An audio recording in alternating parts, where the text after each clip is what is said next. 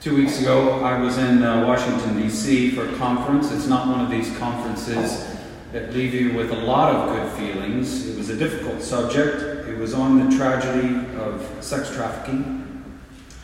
Something that is a reality not just way out there in other parts of the world, but very much in the United States, right here in Portland, all over the place. It was eye-opening, to say the least.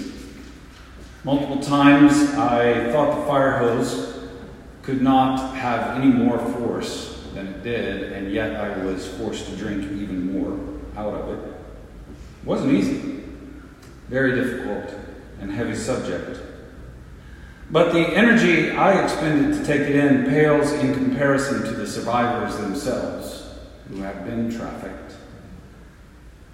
One of the striking stories I heard related to a group of women in India, I believe. It was either India or Sri Lanka. They had been reached by a group of Christians who were working to set them free, give them shelter, give them protection from their traffickers. I'll not go into much detail because what they endured is unspeakable. And during this slow process of being freed from this sickening slavery, the women attended a small church where these Christians, these followers of Jesus, were doing their very best to encourage them, to provide, to fight for these dear women. And it wasn't unusual in the middle of worship for a man to walk into the building in the back during the service and motion for one of the women. And inevitably they would stand up and hand their child to someone else and walk out and be gone for 30 minutes or so and then return to the worship service. And everyone knew what had happened. It's difficult for me to get my head around this. What's particularly astonishing to me, though, in all of it, is that she came back and that she continued to worship. And she kept coming back, and she showed up every week.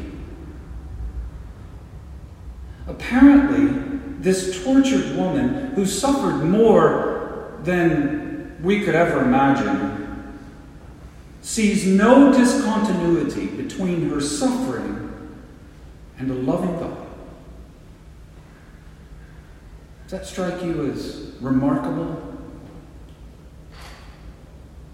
What kind of internal fortitude, what kind of faith, what kind of patience does it take to believe that this God whom we meet in Jesus of Nazareth does not fail on his promises, even when we are enduring something so dark and unthinkable as that? Imagine what it was like for her, sitting, hearing the good news of the gospel.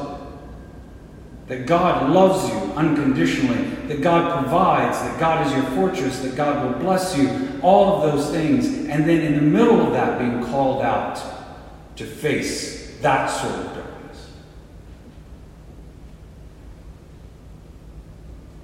How did she do it? How do we patiently persevere, believing that God will come through, even if my suffering feels like he won't?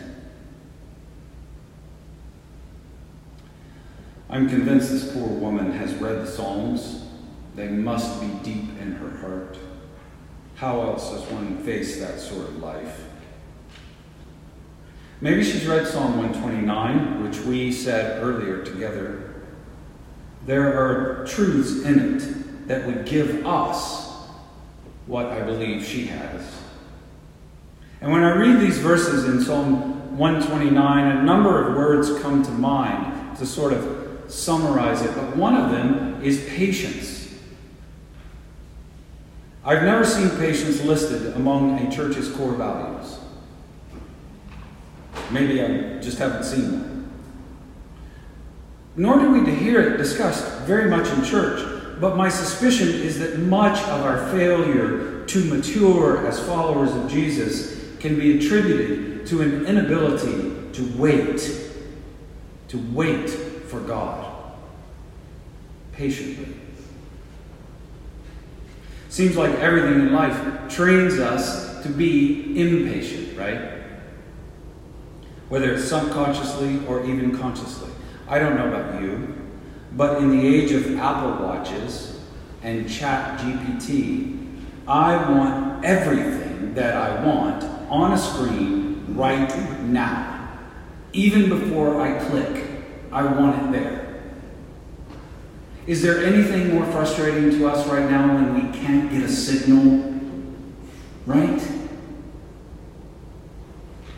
When we lived in Edinburgh, we lived toward the edge of the city, just before you reach the bypass that goes around the capital there. We were not in the wilderness, okay?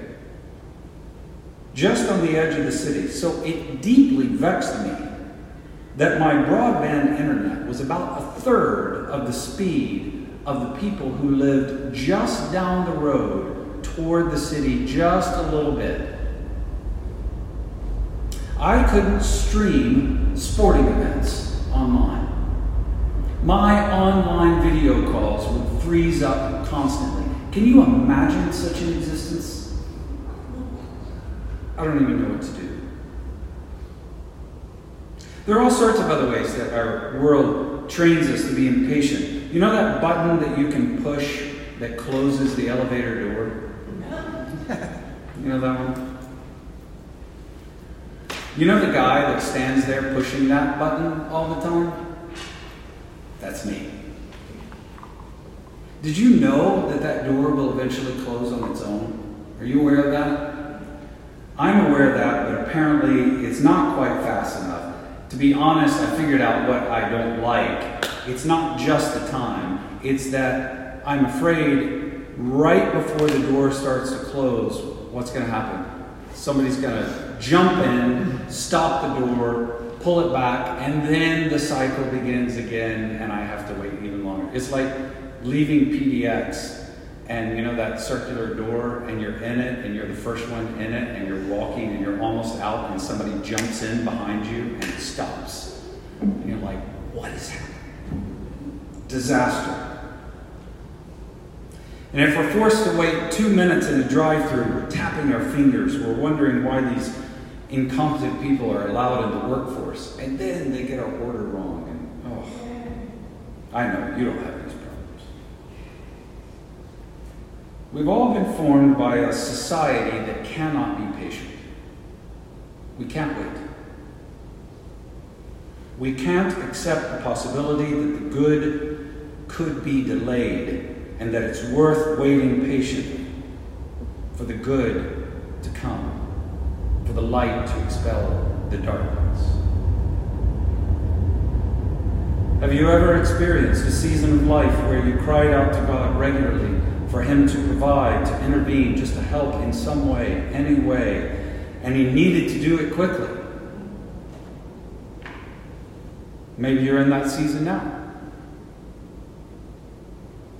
And have you ever, during such a time, heard Him say in response to your pleas and your cries, just wait. Wait. I don't love that. I'm the little kid in the back seat on the road trip who has no concept of time and continually asks, are we there yet? God, are we there yet? You said you'd be my fortress, my deliverer from the enemy, my healer from every disease, my comfort during my grief. You said you would bring peace in my family's turmoil, my joy in the middle of my depression. You promised you'd provide, and that your people would experience peace and joy and a land that flows with milk and honey. And we've been serving you and helping others. And why are we not there yet?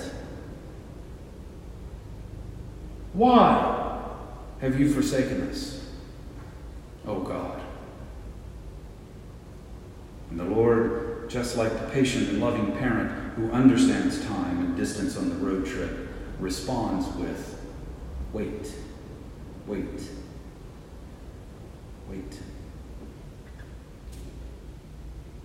I think we've grown a little impatient with God. I think I have.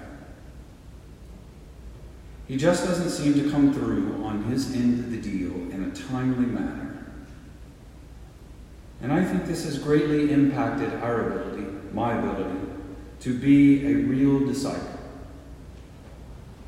Real disciples are people who persist in following Jesus over the long haul, no matter what the journey may bring.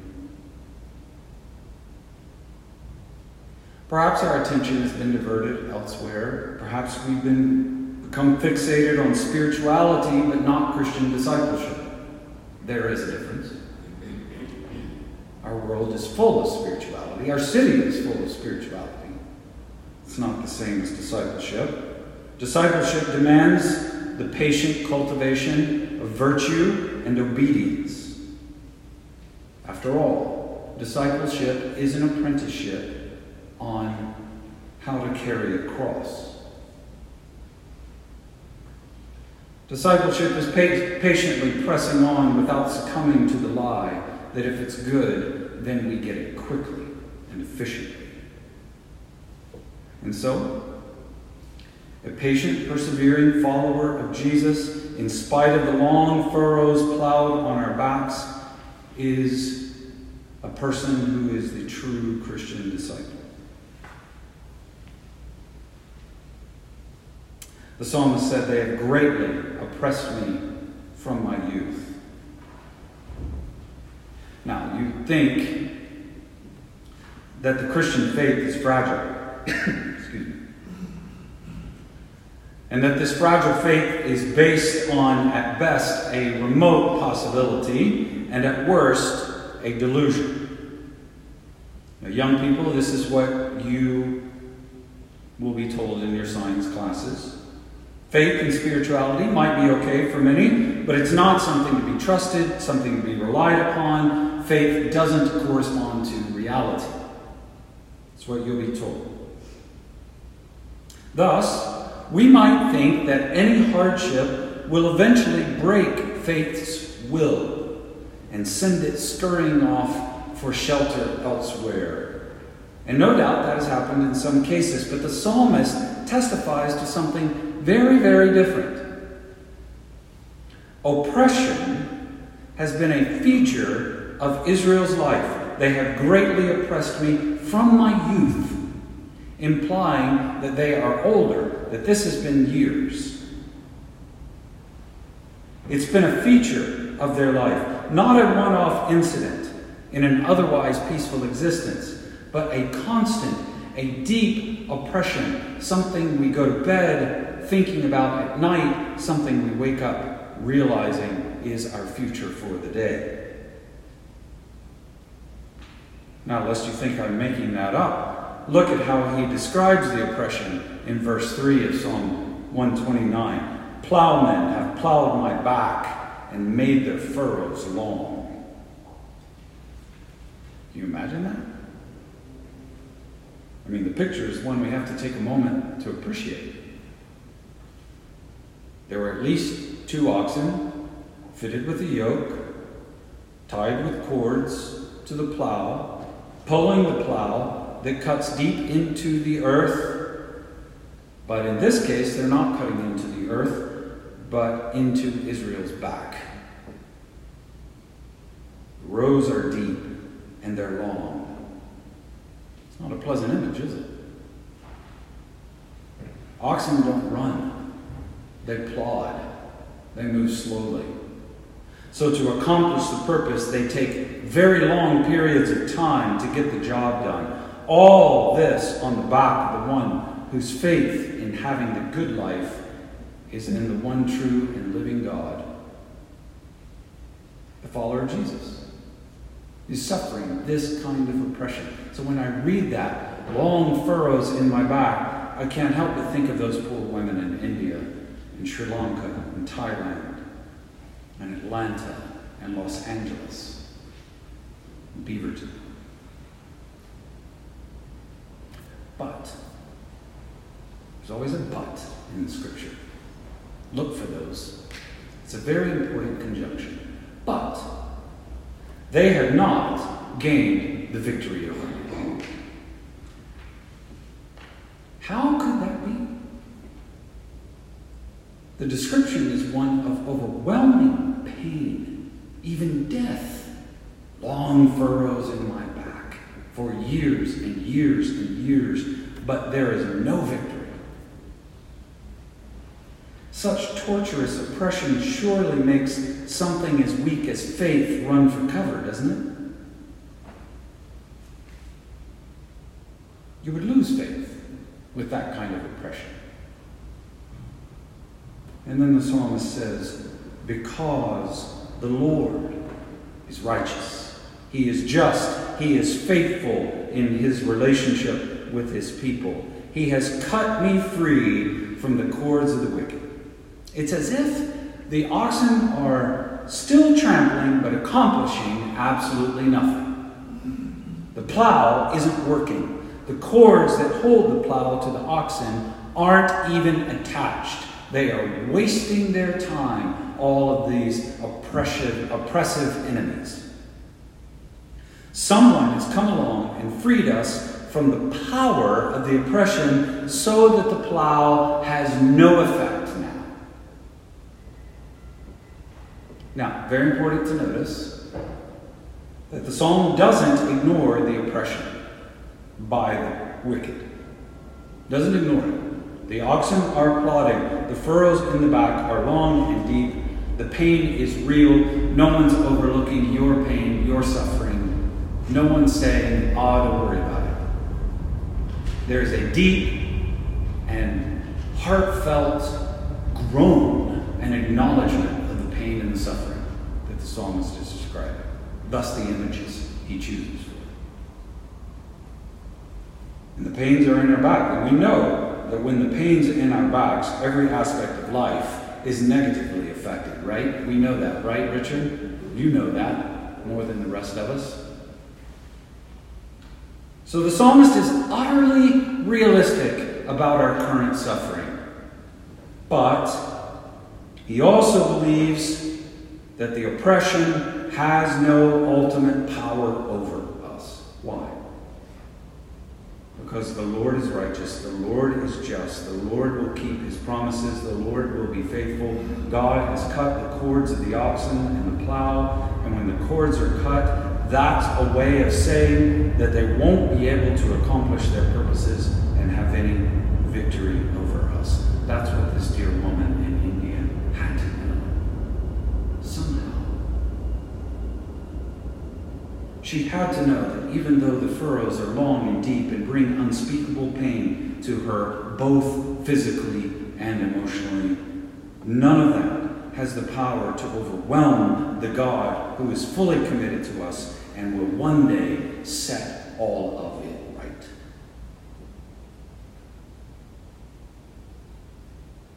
Now, how does God do this? How does he break the power of the plow? Even if we continue to experience the plodding of the oxen.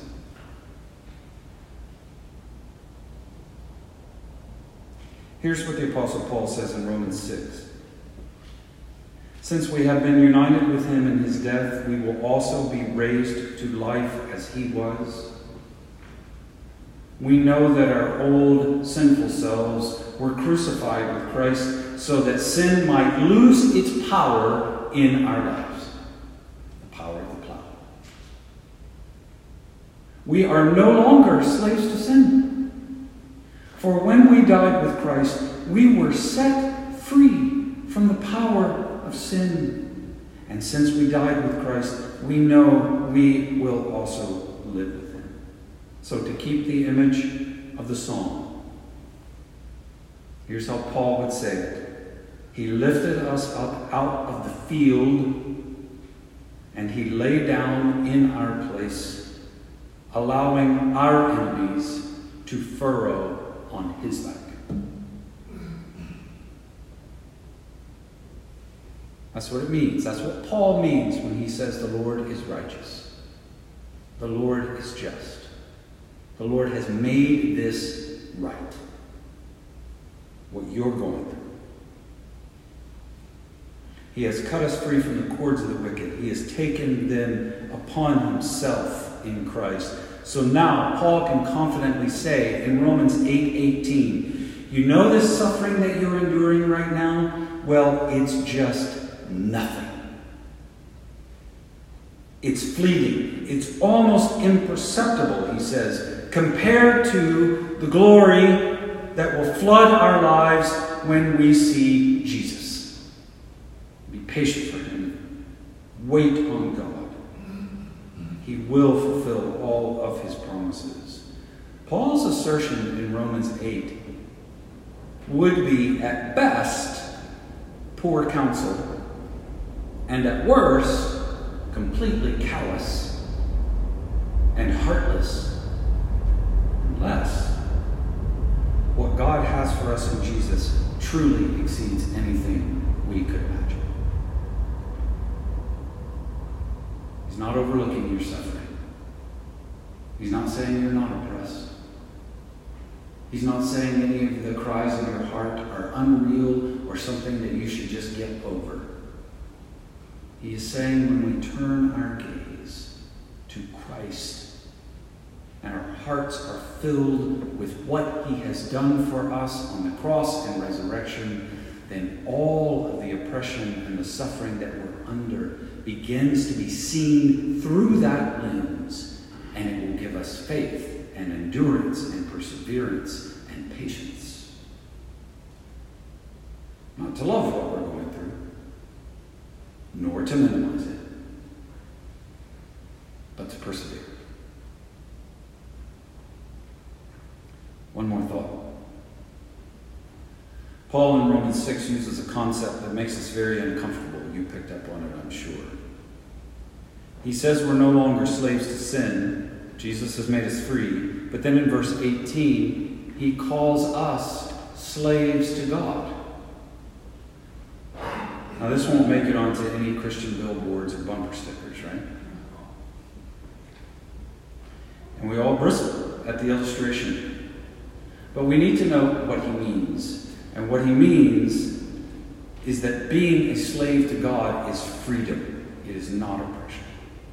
He says in verse 22, now you are freed from the power of sin and have become slaves to God. Now you do those things that lead to holiness and result in eternal life.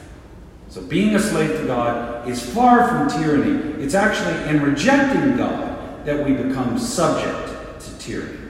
Now, young people, this is very important for you because you're going to be told if you're a slave to God, then you are being oppressed. You're being oppressed by religion. You're being oppressed by God. The Apostle Paul says exactly the opposite. You are being freed from everything that pulls you toward death, and God is releasing you to be given life. And in the middle of being a slave to God, it results in the life that can face absolutely anything. Anything. The worst that humanity has to offer.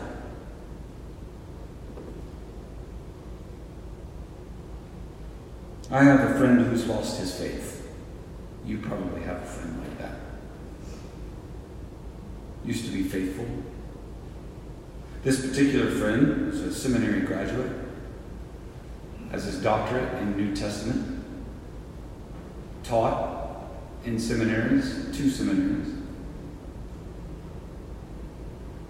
Talking to my friend about what happened to him is an eye-opening experience. He talks about, still to this day, talks about an intense desire for God to change his sinful inclinations with few positive results. He talks about Christianity not working for him. Interesting way of phrasing it. He talks about disappointments with the church. Yeah, I think we've had those, right? He talks about how simplistic explanations of Jesus just doesn't hold water for him when life hits those rocky points. And maybe you can identify with some of those things. And so my friend quit. And he's walked away. Impatience, I think, has dashed his faith. And maybe you're there. Maybe you haven't lost faith yet, but the questions are deep, and you're not sure what your faith will look like in the near future. I know. The furrows in your back may be long and deep. You continue to feel the plodding oxen who insist on pressing your faith down further into the mud. My friend, I don't want to minimize your suffering, but I implore us all to set our eyes on a righteous and just God who will not allow the power of your suffering to win the day.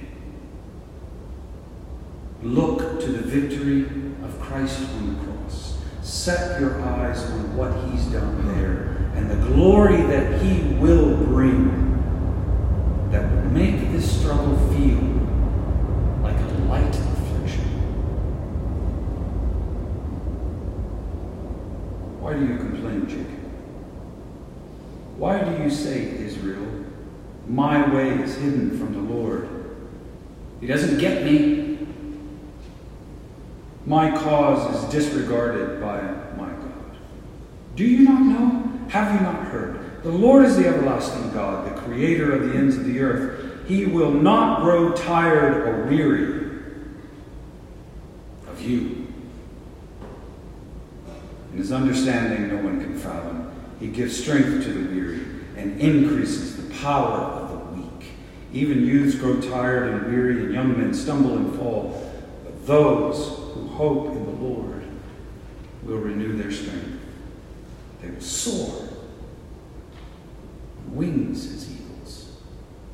They will run and not grow weary, patiently persevere. They will walk and not be faint. Thanks be to God.